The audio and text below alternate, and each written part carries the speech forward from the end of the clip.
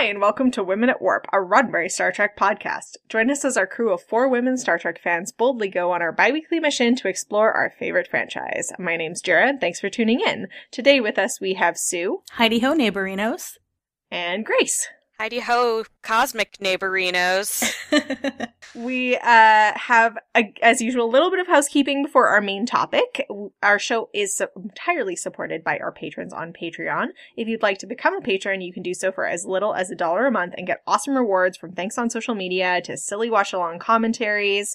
And recently we have adjusted our tiers, sort of a little bonus to make more rewards available to more people, to thank everyone for their support. And so if you're a long-term patron, you might want to log in and just make sure that you are at the level you're getting the rewards you want. And if you are not a patron and would like to support us, you can visit patreon.com/womenatwarp. That's patreon.com/womenatwarp. You can also support us by leaving a rating or review on Apple Podcasts or wherever you get your podcasts. And Sue has some fun housekeeping. Yeah, so if you're following us on Twitter or Instagram, you might have noticed that back on January 23rd, the Picard premiere day, I posted some photos from the Picard Delta activation in Times Square, where CBS was also handing out exclusive Picard posters. The people there were kind enough to give me a few extras, and we are going to give those away. So we have 2 exclusive Picard posters to give away, and all you have to do to enter that giveaway is send us an email to crew@womenatwarp.com, put in the subject line Picard poster, and tell us your favorite new character from the series.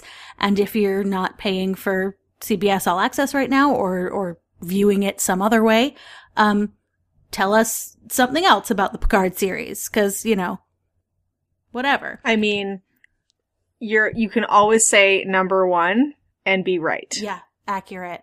Yeah, it's not really a wrong answer in any way, shape, or form. So, just shoot us that email to enter the giveaway, and that will be open until 11:59 p.m. Eastern Time on March 1st. Fabulous. So, our topic today is The Baddest Women in the Galaxy, Part 3. Dun, dun, dun. I wanna be evil. I wanna tell lies. Yes, exactly. So, we are returning to our series on women villains of Star Trek, and this was something we're like, we'll do 2 parts on this, and we did 2 parts, and we're like, we still have several other to cover, so part 3 it is. You can look up the Baddest Women in the Galaxy parts 1 and 2 to see a list of who we've all covered as part of this series. And, we have chosen to eliminate, some from the list that we feel like we've already covered in other episodes a lot, such as Intendant Kira, Deela, Elan of Troyes, although debatably maybe not a villain, the Romulan Commander, Kayla from Enterprise 2 Days and 2 Nights. So, you know, some of these folks we've already focused a fair amount on, so we are going to skip and let us know if you, when we're done, if you think, you know, there's someone else we really need to cover. And, you know, with more Star Trek coming out, hopefully we'll have more for Part 4 in the future. And inclusion in one of these episodes doesn't necessarily mean there won't be a future episode all about that one character. Yeah, these are just the ones we're covering this time. Kaiwin and Seska both appear in Baddest Women of the Galaxy Part 1, and each of those should definitely get their own episode in the future. At some point, 100%. So for today, let's start with Kara, since I already named her. Let's do it. And Spock's brain. She was played by Marge Doucet, who very sadly passed away in January of this year at age 83, and she was mostly known as a soap opera actress. So who wants to go first on Spock's brain? There's a lot to get into. This, for those of you who don't remember, is the one where aliens steal Spock's brain. And it's because they're part of a species where no one is smart, except for occasionally when one of them can be smart, so they steal a smart brain, which is Spock's. It's actually, that is correct. worth adding an additional layer there that it's not people who aren't smart, it's women who aren't smart. It's run by dumb women, and then when they do get smart, they do evil things. And I feel like there's something being said there that we could definitely dig into. But I will first say that I love Kara and all of the other bad guys matching little stirrup pants outfits. I just appreciate that of any coordinated villain look, theirs is probably the least threatening. She's also got like the awesome go-go boots when she shows up on the bridge. Yes. She's got go-go boots, she's got a lame body stirrup thing, and a micro mini. Yeah. If that doesn't scream evil to you, I don't know what does. I guess what was hard for me when I was like trying to look into this episode is that I actually find her, other than the fact that she's the main woman, she's totally indistinguishable from all the other women that are... She's different because we're told she's different. We're told she's important. So it's kind of hard to like be like, who is Kara? She's one of the one in group. purple. They are just the Fantanas in space, my god. It reminds me a little bit of Zoot in Monty Python and the Holy Grail. So, fun background fact is that originally Gene Kuhn, who was the first writer on this episode, although it was eventually listed under a different name, I can't imagine why. And, but he had originally suggested a world of, quote, little men and, quote, little women. Planet Little Women sounds amazing.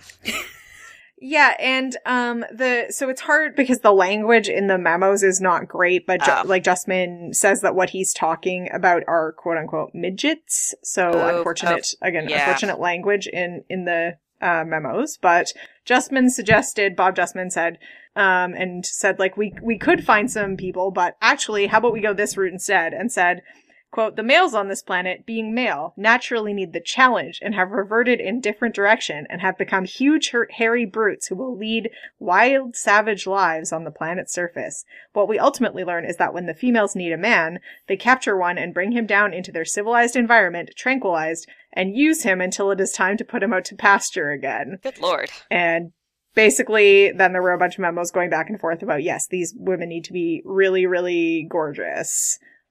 God forbid they aren't, I guess. Gorgeous, dumb, and think they're better than everyone.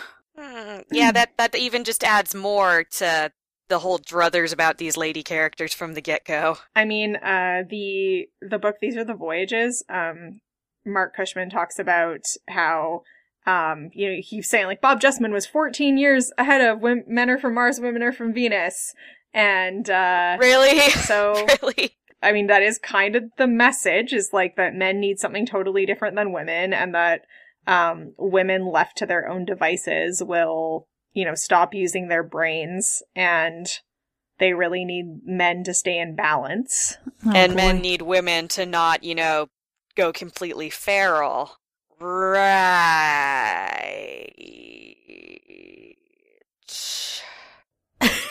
And that the women need, like, a male brain to be their authority. Yeah. And Spock is brain enough to be man brain for all these women's without brainses. Brain? What is brain? What is brain? So should we hop to another one then that maybe has been less? Sure. Let's jump all the way ahead or back, depending on whether we're talking chronologically. Backhead. In terms of Backhead to Mirror Giorgio in Star Trek Discovery. There's a lot to cover with Mirror Giorgio. Yeah, she's one of our heavy-hitting, more recurring characters for this episode, and first shows up in the Mirror Universe as the Emperor, they call her Emperor, eating Kelpian. So she's a literal man-eater. We get that off the bat. She's one of these rare ones where we do have two versions of this character. Yeah.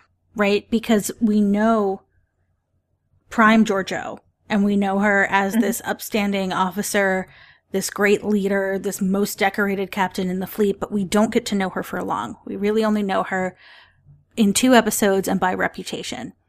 And then what's unusual is that the character we get going forward is the Mirror Universe version of this character. And that's the one we're going to be sticking with, which is very different. Usually it's the other way around.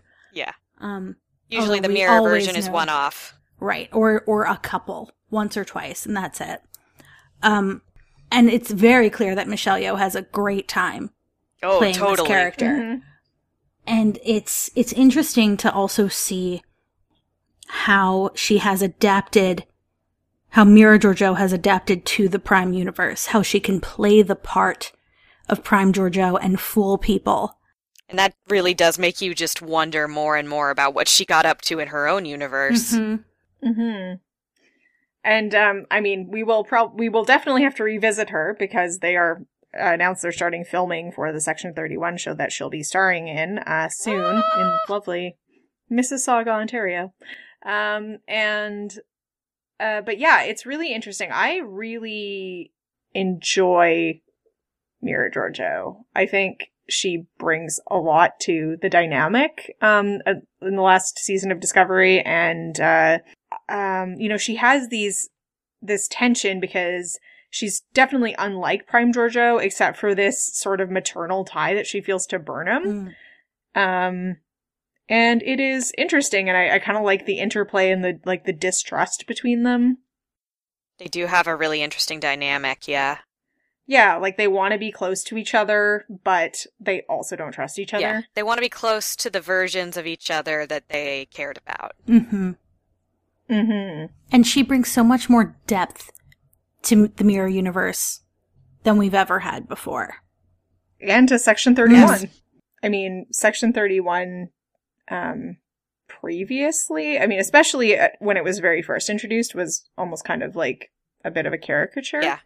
And I think the farther it's gone along, the more kind of nuanced and insidious and like actually kind of a believable, threatening force it is. It kind of was introduced in kind of a Lovecraftian sense of, oh, they've done things worse than you can imagine. It's like, you're not going to elaborate on that? Use your imagination. Mm-hmm. I think like she puts like a face on it, and they've done a really good job kind of showing the linkages to upper echelons in Starfleet, and we have no idea how she's getting back to Section 31 after being in the future with Discovery this season, but we're gonna see. I'm curious. I think that's also part of what makes her such an interesting character both as a villain and just as a character. She's very engaging, and you really want to know what's she gonna pull next. My personal theory is that she's gonna steal the Red Angel suit and like somehow harness the power of a supernova or like 1.21 gigawatts and get herself back to the future or back to the past, I guess, as it were.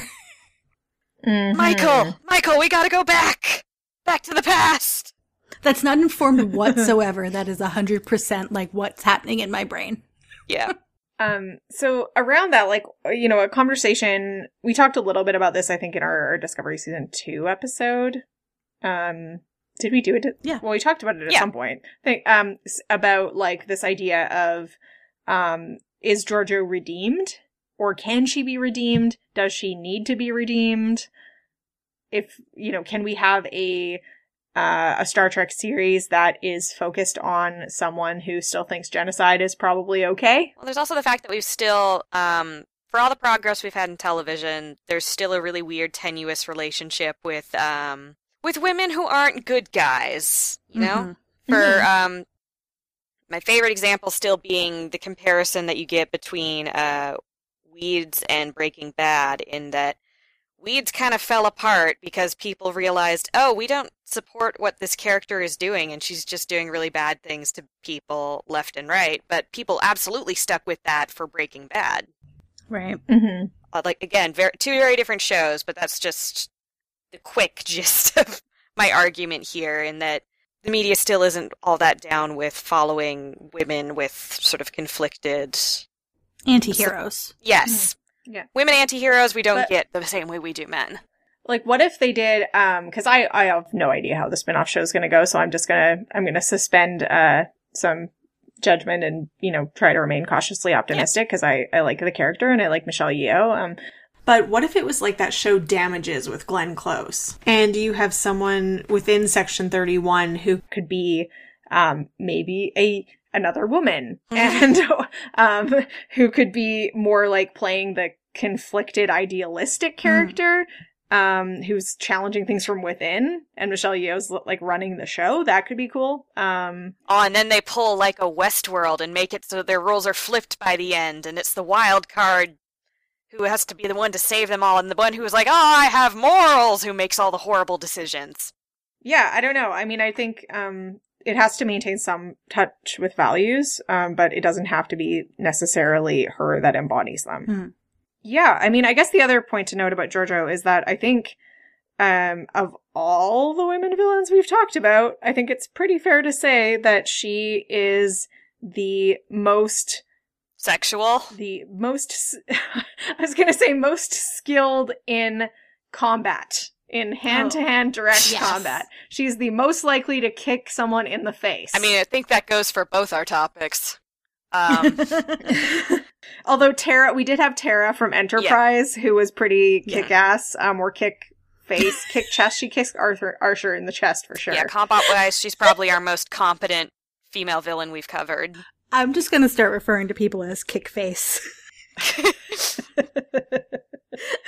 Yep. I don't think she's necessarily the most sexual. She is very sexual, but we also have like Intendant Kira and... Yeah, but we can't really bring up the fact that we're, even 20 years after the whole Intendant Kira thing, we've got another Mirror Universe character, and part of their whole, there's nothing holding her back is fluid sexuality, and how that's portrayed as a...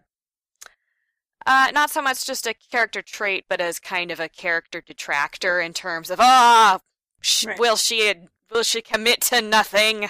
Or at least that's a straight up Mirror Universe trait, right? Yeah. And that's part of the issue with the Mirror Universe. Yeah. I mean, we don't know anything about Prime Georgiou and what she prefers, her preferences, but we definitely they made it clear, very, very clear, that that Mirror Georgiou is definitely fluid, and I think definitely implied also promiscuity, which is another Mirror Universe trait that is a problem. And another thing that's just very commonly linked in media to bisexual people, so that's not good, you guys. It's not good. That I just want to make clear, not that promiscuity is the problem, but that linking it to the Mirror Universe as a untrustworthy trait is a problem. Yep. Also, we haven't seen any guy characters do that in the Mirror Universe. Kind of Cisco. I mean, he sleeps with Kira and Dax while still married to Jennifer. I think I meant more in the sense that we don't get that. We don't have any of the male characters acting gay or bisexual in the Mirror Universe. It's very clearly. Doesn't she say that like her Culber or her Stamets was pan or something? Like, isn't there that part of that scene? Oh yeah. But still, I mean, it's not seen, and if it is in there, it is even more still to be a contrast with the Prime Stamets or Culber. I think it's Stamets says something, and she says like, "Oh, don't limit yourself." Yeah, Stamets says, "No, I'm gay," and she says, "Not in my universe." Oh yeah, and then she also says something like, "Stop being so binary." Yeah. So again, it's like this association is with the Mirror Universe. That said, I think the character is pretty awesome, and it says something in terms of the like where we have gone as a society, that it's like unlike, Intendant Kira and stuff where they have to like remain confined in their universe. They're not going to be given their own show. That like there's still, this isn't considered like something that we have to like punish the character for. She's punished for other things, but yeah. I don't know if you, like, as I'm saying this, I'm like, but then again, she also still supports genocide, so... Yeah. It's challenging. There's a lot of but then agains with this character. I'm still looking forward to more. Yeah, same here. All right, well, so we originally had Stella from Cat's Paw on the list, but we realized that we actually talked about her quite a bit when we did our rewrite episode of Cat's Paw called Cat's Butt. You're welcome. So I don't think we really need to talk about her again. But we do have another one-off original series character who is Lenore Caridian from Conscious of the King. Yeah. This is one of my favorite original series episodes. I love a good Shakespeare reference, and I love how meta and into the theatrical production and sort of the Shakespearean story arcs this whole episode gets, and it's fun as hell.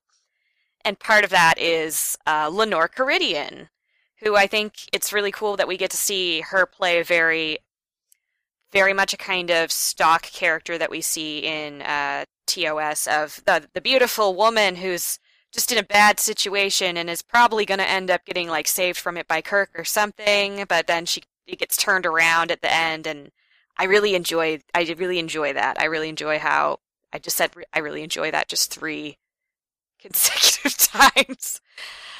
But I do. You like it a whole lot. I really, really, really do.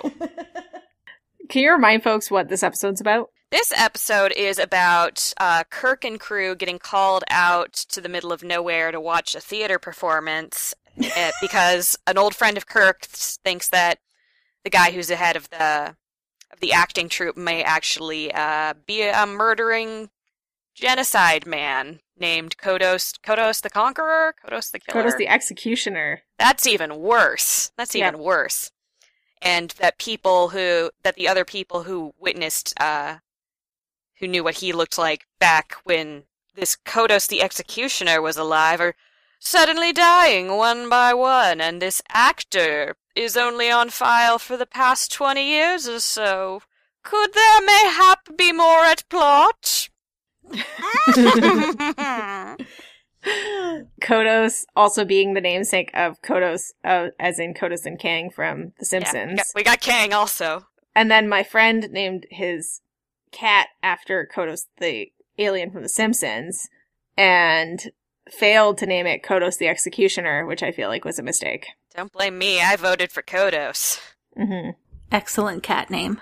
But I believe you have some thoughts on her looks. I have many thoughts on her looks, and I will say that apparently Lenore Caridian holds one of the records for most costume changes of a guest character, right up there with Ricardo Montalban, and I want to say there's another one that's escaping me right now, and oh my god, she has some very strange looks, like, more so than usual. Usually with a love interest character, you get a one-off, whoa, that was weird outfit, and that's it. But with her, they really seem to be going out of their way to be like, oh, isn't she lovely? Oh, she's so pretty. Look, she's wearing a dress that looks like it's just a big fur muff.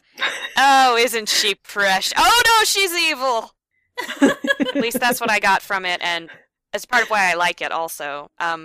Yeah, the fur muff with, like, armholes cut in it. She looks like she's a hairy potato with legs. Yeah. She wears those same glitter tights multiple times in that episode also, I want to note. And those Look, glitter tights are expensive. Those glitter tights are uncomfortable. Those will chap your freaking legs. Yeah, they will. And then we get to see her finally in her Ophelia costume, and it's completely ridiculous. And it looks like the costume from like your middle school's play. And oh my god, I love this episode. And I love that Shakespeare has survived into the future, but so has shitty community theater. I feel like we need to remind viewers about the scene between Lenore and Kirk, and particularly some of the amazing dialogue that takes place in that scene. Absolutely, and this scene is also part of why I love the fact that they are using what we kind of expect from a one-off love interest with Captain Kirk to be, and it's fun to watch it with the hindsight of knowing how it's going to play out and being like, is she playing him? She's totally playing him! I think you two should reenact this scene. Shall we? I want to be Lenore. Okay, so the first quote is just a standalone quote to show how Lenore is playing him. So, take it away. And this ship, all this power surging and throbbing, yet under control. Are you like that, Captain? All this power at your command? That made it by the censors, folks. Surging and throbbing. Oh. Hot. Yeah, I mean, I like that she takes initiative. She's not like some other, she's not just like waiting for Kirk to hit on her. And I can respect that. I mean, to be fair, most of Kirk's love interests don't. Yeah. Because women just find him completely irresistible for some reason. He's already in love with the Enterprise, so they have to Right, do the heavy lifting. He's in love with Enterprise. He's platonically in love with Bones and Spock. It's a whole thing. He's in love with a lot of people, places, and things. Man. For sure.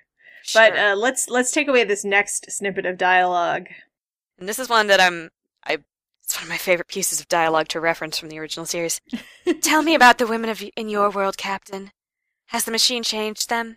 Made them just people instead of women? Worlds may change. Galaxies disintegrate. But a woman always remains a woman. All this in power, too. The Caesar of the stars and the Cleopatra to worship him. This is so ridiculous. It's amazing. But when you watch that bit through the lens of, oh, she's taking him for a ride. She's totally doing it. That you just kind of love her for that. Mm-hmm. Just being like, oh, Kirk, you're so very manly and sexual. Please love me. And then, like, behind her hand, she's, like, giggling because she's like, Cleopatra left Caesar for Antony, right? Picard would know that. He couldn't even tell that I was wearing a furry pillowcase when I showed up. But I'm sorry, this idea of like, I know it started in the 60s, which is why it annoys me, but this idea of like equality, making women just people instead of women, that like feminism takes femininity away. Which is a dumb fallacy there. Yeah, but it's also like, what does it even mean a woman always remains a woman? I think it means that they had a time-traveling machine and wanted to put a Billy Joel reference in there. That's all I can guess. And that's the one I'm choosing to believe. So I'm going to rewatch through TOS now, looking for We Didn't Start the Fire, maybe Vienna reference, just seeing where else it is and how deep the Joel conspiracy goes. Oh, Droxine, she's a real uptown girl. Oh! Captain, the engine room! We didn't start the fire! Oh no. Q is back, but we haven't seen him for the longest time. Kirk does go with Gillian Taylor to an Italian restaurant. There might be, as you might say, some scenes there. Oh, we need to stop. This is bad. Encourage you to share your Billy Joel Star Trek crossover references in the comments for this episode. Trelane is kind of a piano man, if you think about it. Yeah. I mean, ultimately, the episode, it is a little bit, it's definitely not a feminist episode. Hell no.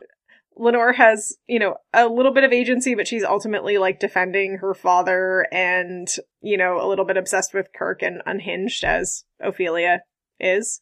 So kind of like Ophelia. There's also that Shakespearean parallel there of, again, I like the meta-ness of it, of her being in the costume of a character who's very much in a similar situation as the character she is playing.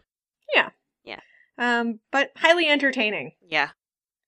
It's definitely one of the best wacky costume episodes, I think.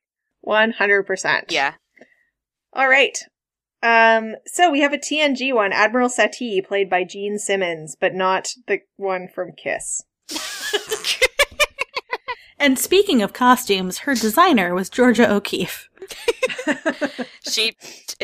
Those costumes, I appreciate that she is in a position of authority and is allowed to wear whatever she wants, but maybe her outfits are proving that she shouldn't. We're going directly into her costumes, but we really do have to reference what a great performance Gene Simmons gives. I mean, okay, the drumhead, I think we can all agree, is in the best TNG, maybe best Star Trek episodes of all time. Oh, bar none. For sure, I think we owe a big chunk of that to Gene Simmons' performance.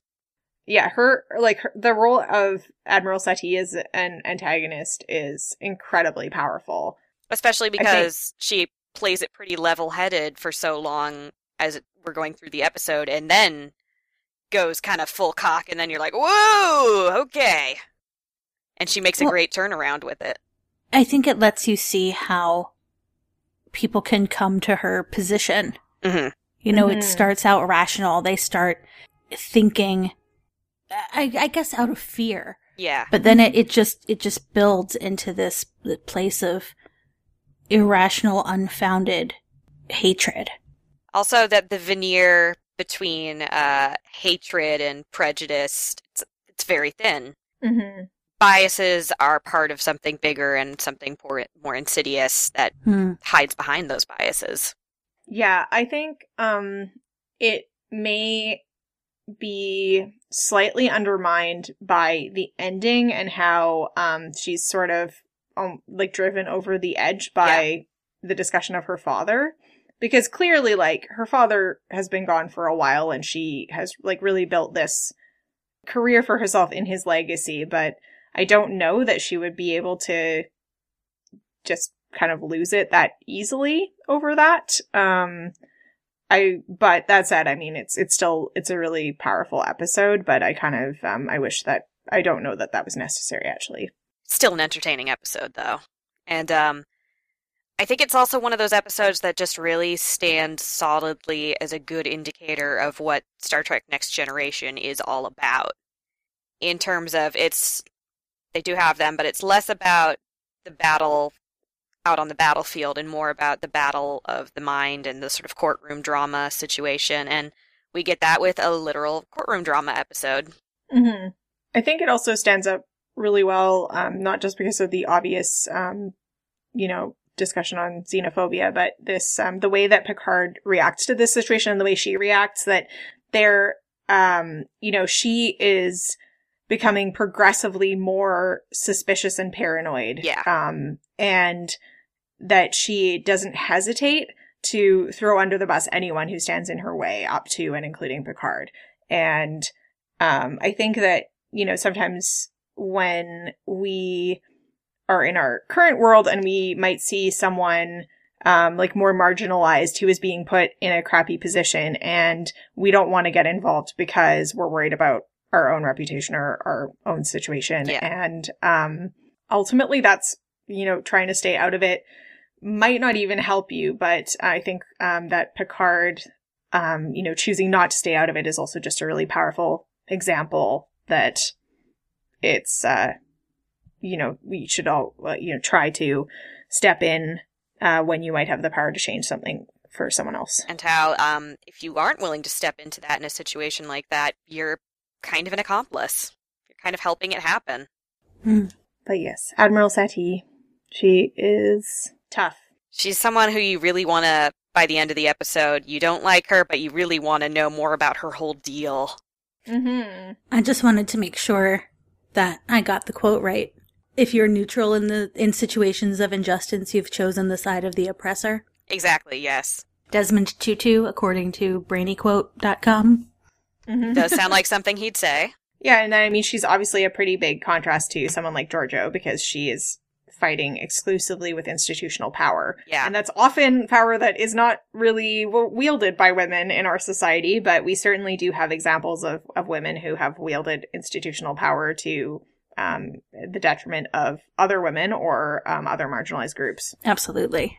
All right, onward and upward to Martia from Star Trek Yay! 6. I love Martia. What do you love about Martia? I love that she's a badass lady on a prison planet, and she takes no guff, and she's played by Iman, supermodel and makeup entrepreneur Iman / actress, and I like that she's cool looking, and she can shapeshift but isn't all emo about it like Odo. She's just great. That pretty much sums it up. Next. Apparently they really wanted Sigourney Weaver originally, or at least the screenplay co-writer Denny Martin Flynn did, but they were basically like, we could never afford Sigourney Weaver. But it probably turned out okay anyway, and they said that they wanted her to be like a female version of Han Solo, but that, it ended up coming out a bit different. And they chose Iman, not only because she was thought to be a high caliber performer, but also because she was, quote, considered to have an appropriate look. which doesn't actually say what it is. It kind of rings maybe exoticization to me, but I can't say that for sure by what that said, by just that one quote. She is one of the original supermodels, and part of how she was able to make a name for herself is the fact that she looked different than a lot of the other women who were modeling at the time, not just in terms of being a woman literally from Africa, but also she has an incredibly long neck and those cheekbones and those bright eyes. And that helped her stand out and make her the model that she was, and also helped her get into the acting the way she did. I just can't stop thinking of Sigourney Weaver as Han Solo now. That's... And it's kind of... We got Ripley. It's my favorite thing ever. This is what's happening in my head right now. Pretty great. Wow. So the other forms of Martia's other forms were the Brute. It was called the Brute in the cast. And the young girl and Kirk. I love that scene. Yeah. Debatably, I don't know that we should even say Martia has a gender. We also don't even know that Martia is its name. But I think we want to know Martia's story here, okay? Yeah, and because they use Iman's voice for everything except for Kirk. And Iman is a woman and we read her as a woman. So I think that it's fair for this purposes to include her in this category. A woman who very seductively smokes a tiny cigar. Yeah. And rescues Kirk and McCoy from big guy with knee nuts. Is knee nuts a medical condition? We need to dig into that. We need to have an entire episode devoted to medical anomalies in Star Trek and what we have questions about. So I think we did also talk a bit about Martia in our discussion of the classic Trek movies, which was way back in like our first year on the job of Women at Warp. So, but take a look, listen back to that if you want to hear more about that. Take an ear look. It feels like we're moving pretty fast through these, but the reason is because the last one we have on the list is clearly the most significant. It's a big one. Yeah, and that would be the Borg Queen. Before we get there, I'm sorry. Isn't it Martia who says not all species have their sexual organs in the same place? Yes. Yes. Can we just give her props for that? Yes. Like that's one of my favorite lines in Star Trek. And they finally acknowledge it and thank you, Martia. Also, it's a non-gendered statement. It's inclusive. I feel like it's sort of played for laughs, though. Because it's like, you just kicked him in the nuts. Yeah. Not that we care about such things in this day and age. Okie dokie. But back to the Borg. Back to the Borg. The Borg Queen, as it were. So, introduced, played by Alice Krige in First Contact. Controversial decision. So let's start out by talking about this. And did the Borg need a queen? Man, in general, I am anti-Borg Queen.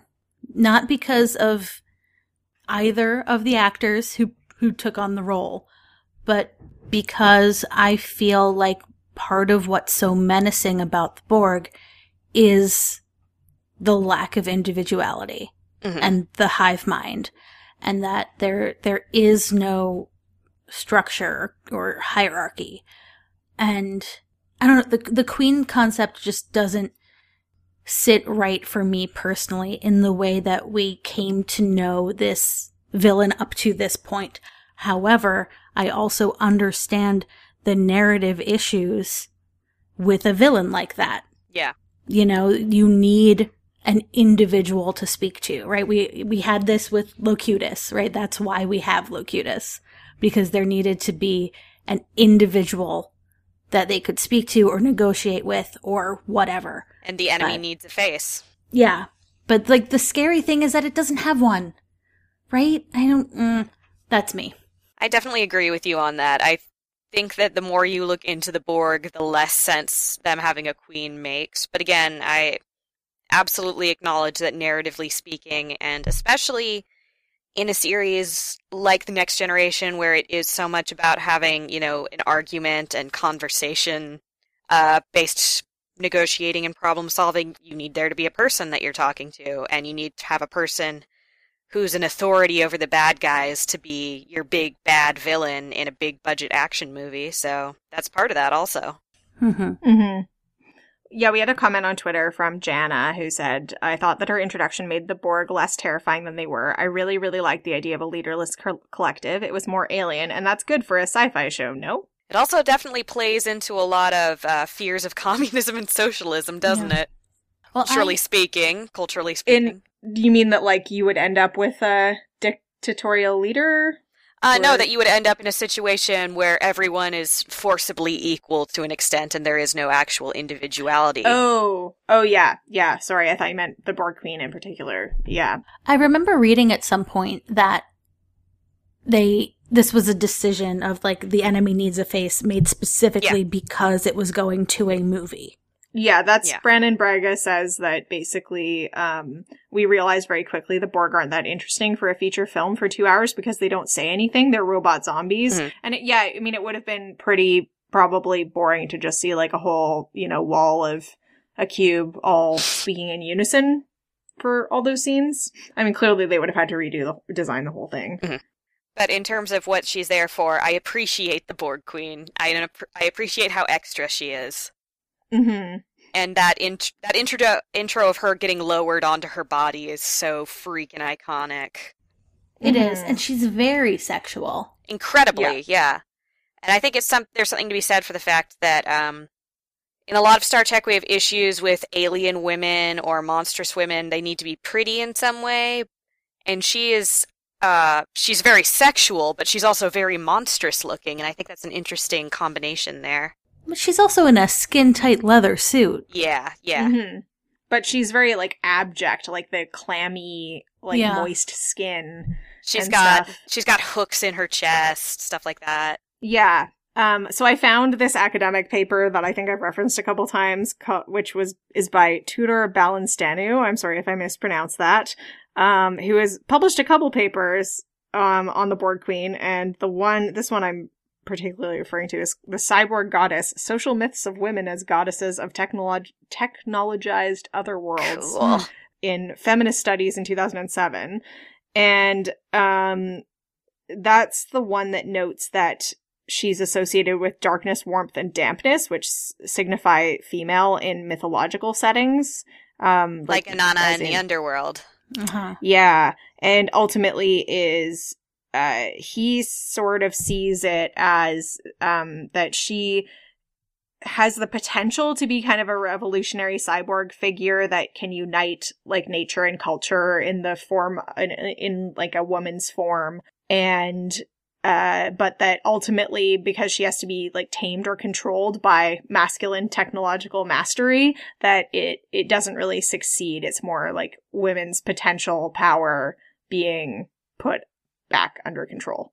Mm-hmm. But does actually see that you can read the Borg Queen cyborg figure as offering opportunities for empowering reinscriptions of cultural definitions of women in the fashion of Donna Haraway's argument that the cyborg figure deconstructs the nature-woman identification. So that's like the idea that generally in our society and in our mythology and literature that woman equals nature and man equals culture or technology. So by having woman equals technology, it is destabilizing that. That's really funny because there's recently been a conversation happening about the lack of representation of non-binary characters, specifically in like the sci-fi fantasy world, non-binary characters who aren't in some way like robotic or an alien in some way. It's just funny how those things are both true. Yeah, good point. But one thing that I also found in research, which I would be interested in your thoughts on, is Ron Moore talks about, sort of challenges the idea that the Borg Queen is just a personification of the collective, and rather says that we always saw her as an actual person. Mm-hmm. So what does that mean? Like, does she have her own will, and that is her will supreme over all the collective? That raises so many questions, doesn't it? Because she doesn't. I mean, that's how I viewed her. Yeah, she doesn't talk the way Seven does when she is released from the collective. She talks very naturally. She makes innuendo and all that. She flirts. So we got to believe that there's some kind of independent thought going on with her. But if the drones so, are doing her will. Yeah. But how does that work? The way that she talks to Picard, and then also the way that she talks to Seven, when she's played by Susanna Thompson, and Alice Krige later, there's at least a few examples where it does seem like she has a mind of her own. Like in Endgame, she says, you know, you were always my favorite. Mm-hmm. And Dark Frontier, she like herself goes to, or sorry, not Dark Frontier, Unimatrix Zero. She goes to Unimatrix Zero as like an individual and interacts with people, and she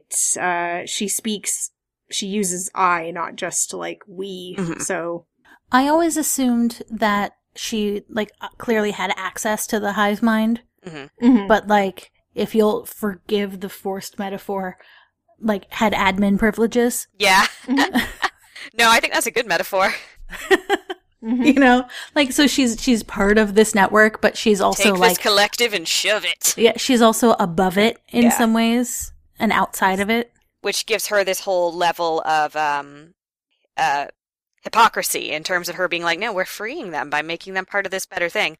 But I'm still an individual, okay? So you don't want to be an individual, Seven. That's my job. Yeah.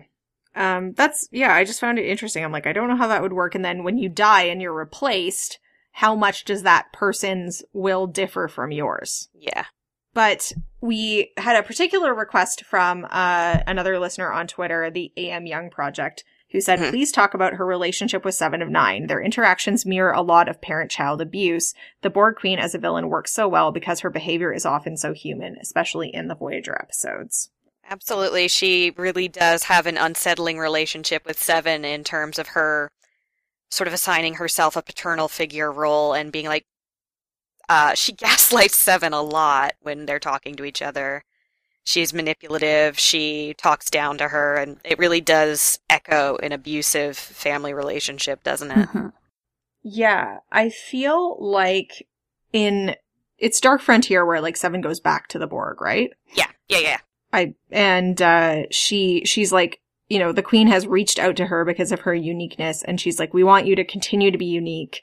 And I think that's really the episode that really most speaks to the parent-child thing, because Janeway is kind of the alternate mother figure at that point, and Seven is like trying to figure out who she truly is, and she has the Borg Queen who is, like you said, gaslighting her, dismissing her emotions. Literally planting her words in her head.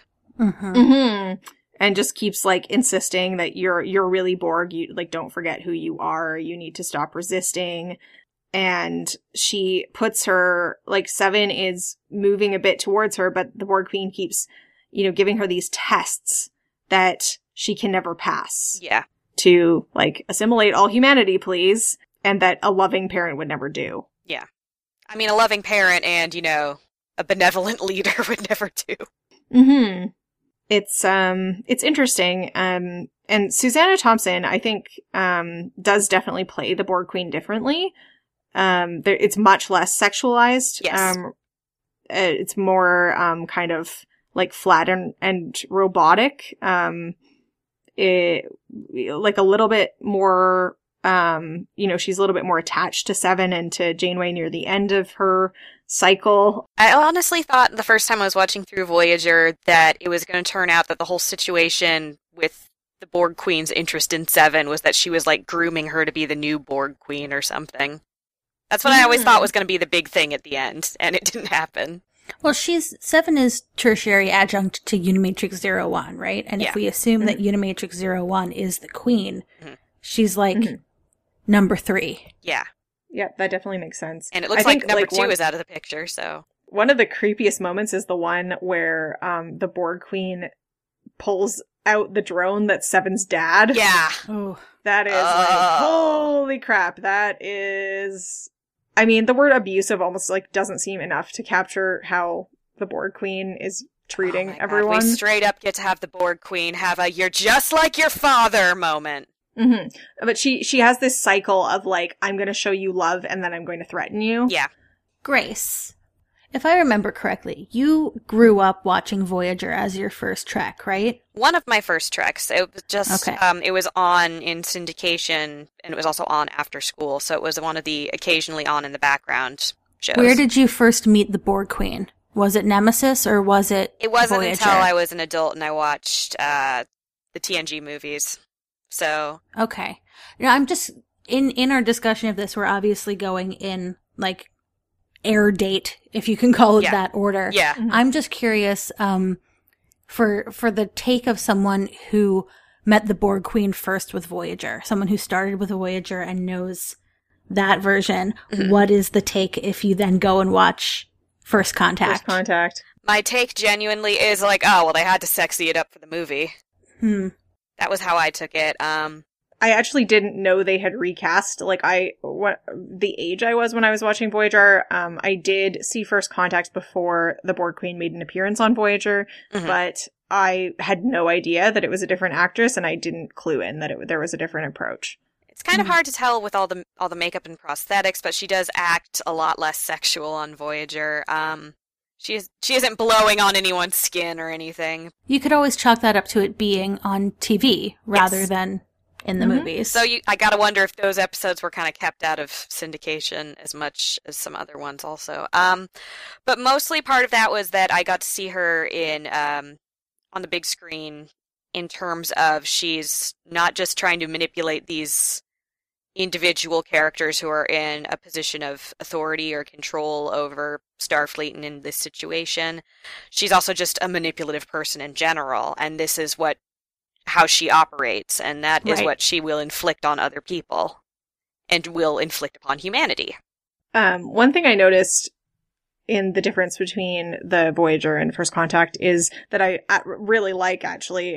So there were a lot of visual changes. One is that, like, the Borg and their environment is way more green in Voyager. Yes. But the Borg Queen in Voyager, both the Susanna Thompson and Alice Krige ones, their throat, like where their like larynx is, They've got an alien-looking situation there. yeah, it looks like it might be like a coil underneath skin or like something like mechanical underneath skin. And it looks like a tubing of some kind, and it looks super cool. And I just want to shout out that small detail. Yes. I mean, couldn't that be a canonical reaction to her fate in First Contact? Oh, it could be. It could be, couldn't it? What part? Because she... They snap her Like- neck. Yeah. Yeah. Except for, like, she also assembles differently in Voyager, Yeah. and then when She's she snapped comes back- together like when you've got an Yeah. action figure that's made of the pieces that came with different toys. like a Kinder Surprise Borg Queen, where you have to, like, find her arm and stick it on. But instead of chocolate, it's ennui and lack of individuality. Oh my. Yeah, I don't know. I mean, I just think it looks cool. I don't know if they actually put That much thought her into it. throat looking different. Because, like, the back of her neck looks fine. Or, like, this, it looks the same. Honestly, the hindsight thing, when I found out that it was a different actress with Voyager, was because I thought, oh, they got a new Borg Queen since the movie. And then they bring Alice Krige back, who's fantastic, but kind of kills that theory. Well, apparently they're supposed to be just, like, they always have a queen and they're always identical. So that's why, like, it seems like they should be, like, maturing a queen at all times, like, so that they have a replacement. I like to think they've got a farm out there, like where you teach a kid to fish. It's just a pond with little neonatal queen Borgs floating around in it for whenever you need to fish one out and put it in charge of the Borg. Mm-hmm. And that was your visual image that I've gifted to you all now. The Borg Queen pool. Yeah. Go for a little swim. Get yourself a little dictator. The queen being like a very sexual woman villain is not very novel. No. She's like a demonic seductress kind of trope that is, you know, threatening to men, and that's like women's sexuality being threatening to men is not new and is not necessarily progressive.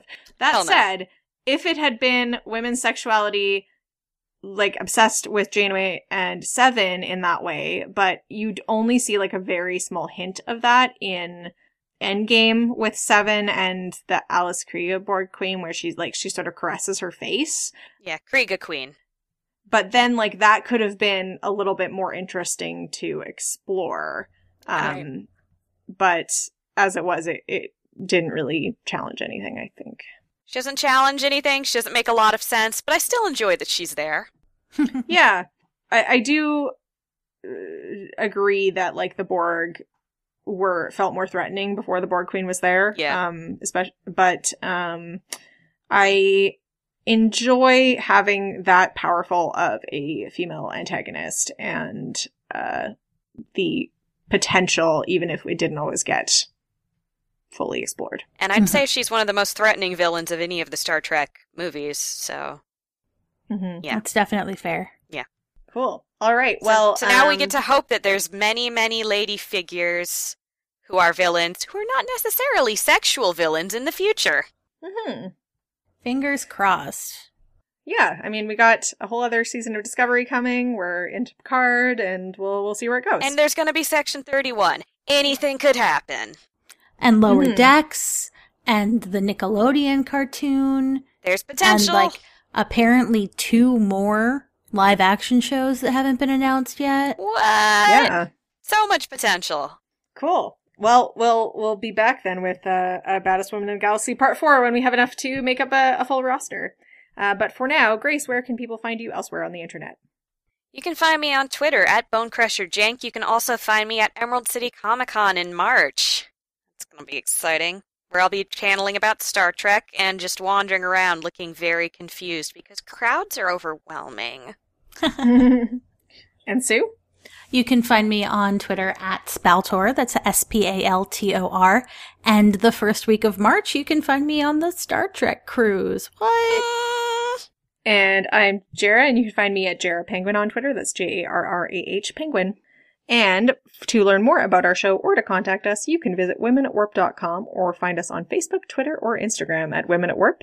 You can email us at crew@womenatwarp.com, and for more from the Roddenberry Podcast Network, visit podcasts.roddenberry.com. Thanks so much for listening.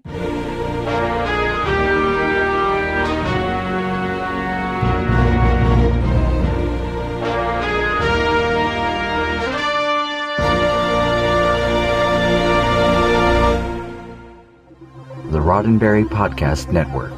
Podcast.roddenberry.com